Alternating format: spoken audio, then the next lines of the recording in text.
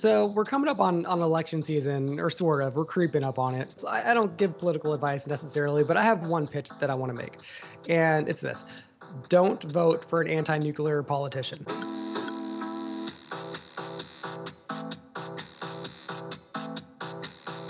I think that right now, Mm, I think that is just the dumbest political mistake yeah, possible to be anti-nuclear, and it's shocking to me that yeah, there still are politicians out there that are anti-nuclear. me too. And even Biden and his team have turned the corner on this and are pro-nuclear. Oh, So, good, good, good.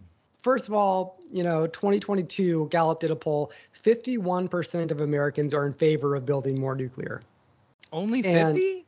well, this is new. 51, Okay. and this is new. It used to be, the majority was against it.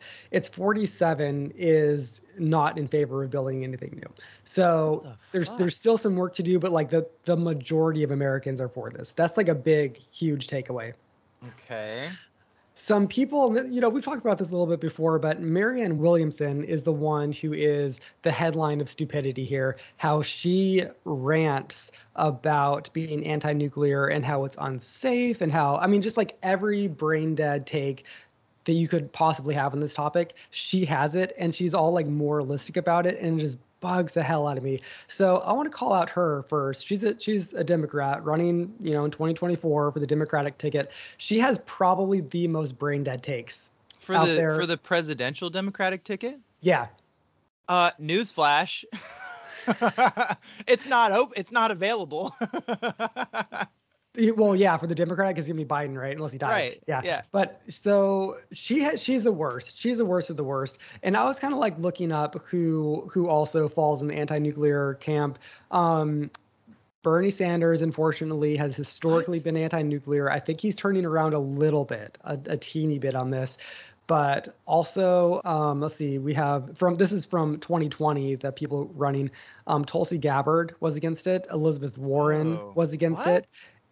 Yeah, and other headline politicians on the Democratic side. I know that the Squad has been pretty heavily anti-nuclear. All the Green New Deal folks typically historically have been anti-nuclear. They're for wind turbines and solar panels I'm over I'm over I'm nuclear. fucking baffled by this. Turning to the Republican side, I actually couldn't find any big name politicians who are Republicans who are super strongly anti-nuclear. No Um, DeScramptus? Yeah, so I looked up DeSantis. He seems to be pretty pro-nuclear. Weirdly, for a Republican, he's pretty good on the climate in general, and that's because he's in Florida, and he's always kind of Yeah. like quietly done things to protect his state, even though he doesn't make a Sure. big deal out of it. But Hmm. I mean, his state is on the brink of being underwater, so he kind of like inherently has to do something about the climate, right? Yeah. So Hmm. DeSantis is kind of okay. I don't think that he's like mega pro-nuclear, but you do see articles out there about him being like, yes, he has checked the little box of being pro-nuclear energy. Trump and his team was pretty pro-nuclear. They didn't do too much, but they were saying that back in the day, that they wanted to beat China on this. Now, Sure. this year, China has announced that they're building like 150 new nuclear reactors. Something like they're going crazy all of a sudden. So China is going to raise ahead on this unless we really Oh ramp up. man, dude, that's gonna be fucking hilarious, dude. If they build 150, how many of them are gonna fail? Like with those cheap fucking shitty Chinese parts, dude. Like the I didn't even think 150, about that. that's so ambitious. Like that's so insanely ambitious that like there's no way that at least two of those don't fucking completely melt down, man. That's hilarious. You might be totally right, although, I mean, at this point, it is old technology, and it's the sort of thing that, like, you could Sure. just have one design and you build it 150 times. And I might be slightly off on that number, but they're going crazy with nuclear, That's and they still crazy. have a ton of coal plants too, so it's great. It's like a very Hilarious. good thing. Although, let me just say, side note, that's fucking awesome because one of the big kind of dumbass arguments about climate change, it's not really a dumbass argument, but it's just kind of like one of those kind of facile arguments is like, well, we can do all we can, but China and India and Brazil are still like, burning all of this coal and blah, blah, blah. And it's like, it seems like China, I've got a million bad takes on China, but Mhm. as a country with 1 billion people, like if they can get onto any kind of renewable resource, it's gonna help everybody a lot. Oh yeah, and then India Yeah. needs to follow as well. Yeah. Pretty please. So getting back to American politicians, I think I did skip over the Democrats who were for nuclear. Biden's team is ramping up being pro-nuclear, which is great. I think that that's like pretty substantiated in his policy right now. Mm-hmm. He not only just spent dedicated over $1 billion to making sure that some nuclear plants don't close. He also, I think there's money dedicated to re-upping a plant that did close, which I think that's about the first time that that's ever happened. Also, just back from 2020, it's hard to find current stats on this, but from 2020, the people running, Michael Bennet was pro-nuclear, so was Booker, Delaney, Hickenlooper, Tim Ryan, and Andrew Yang were all on the pro-nuclear side. Can you give me an elevator pitch of why people don't want nuclear? Because I can't get my fucking head around it.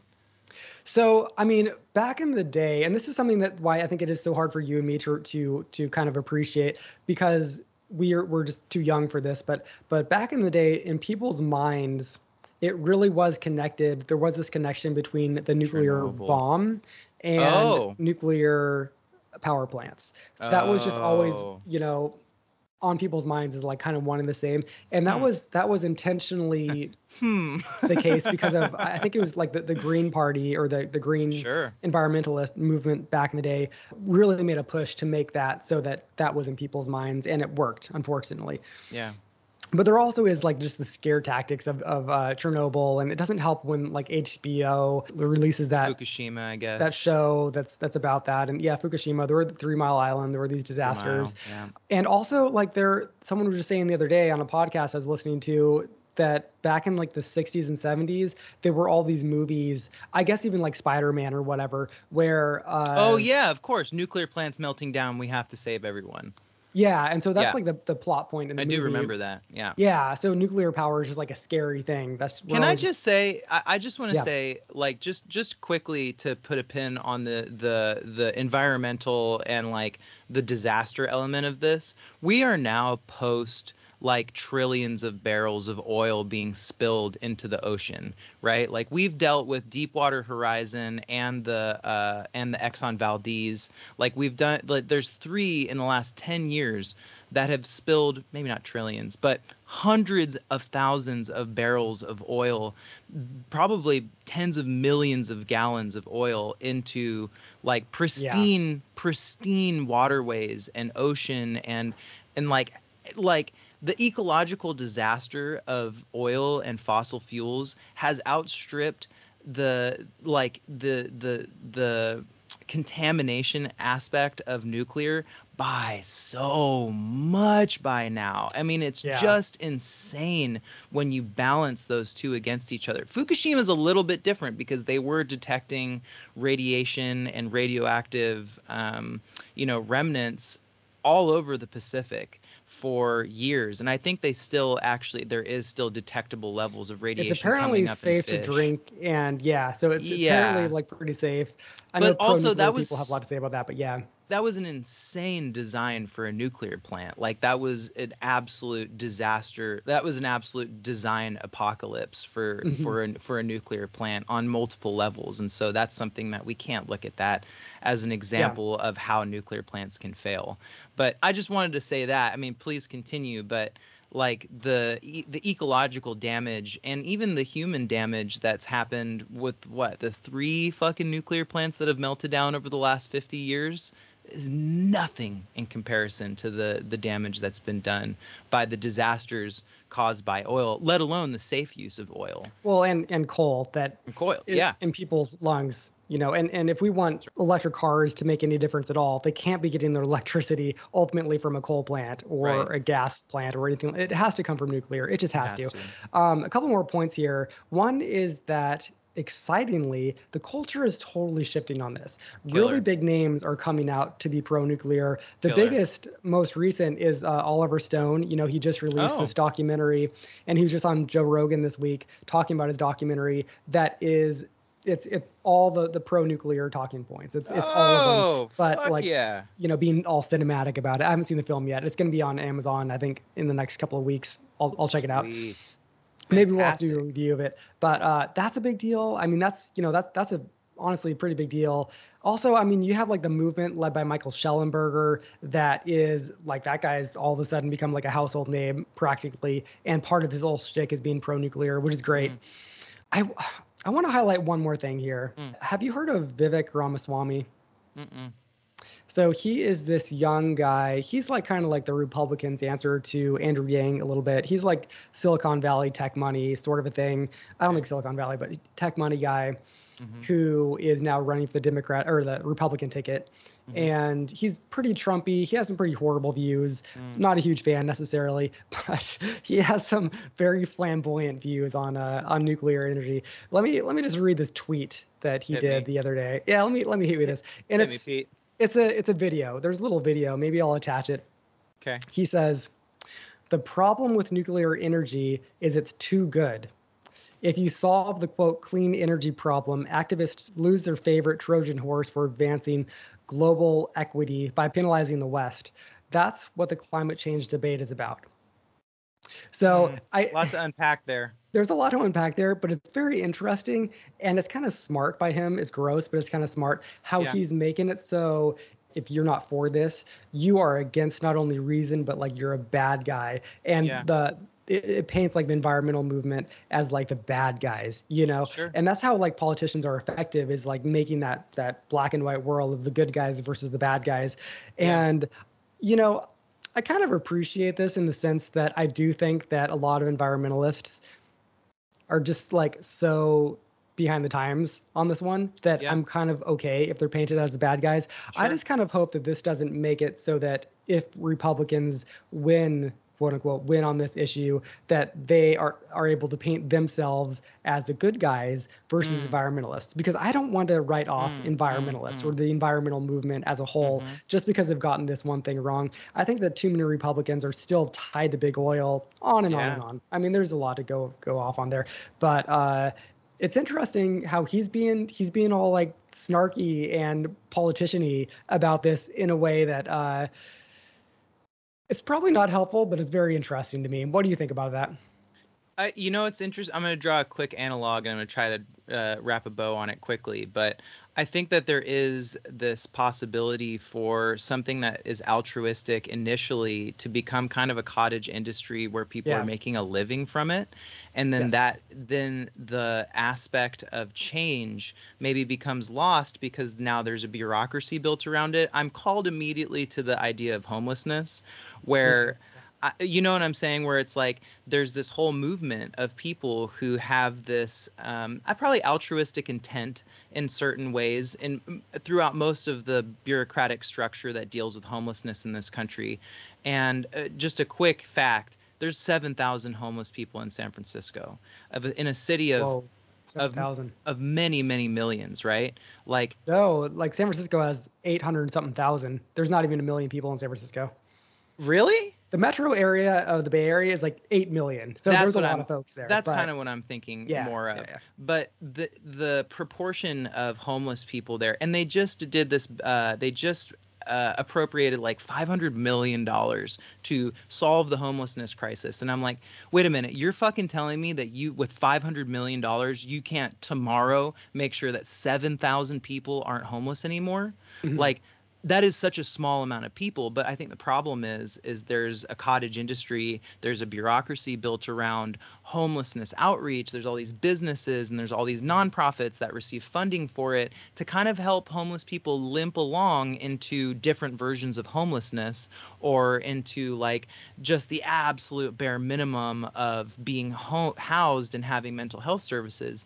And I think that it's possible for environmentalism to be in the same vein, where there's all of these kind of subsets and different bureaucratic nonprofits, and there's this whole structure that's built around the idea of environmentalism, but it's compartmentalized into, well, we're environmentalists that care about trees, or we only really care about climate change, or we're really against big oil, and all of those things are taking their own little revenue streams, and together they create this huge kind of monolith, this megalith of all of these environmentalists. And I think that as soon as you start having that mentality around an idea, it starts to ossify.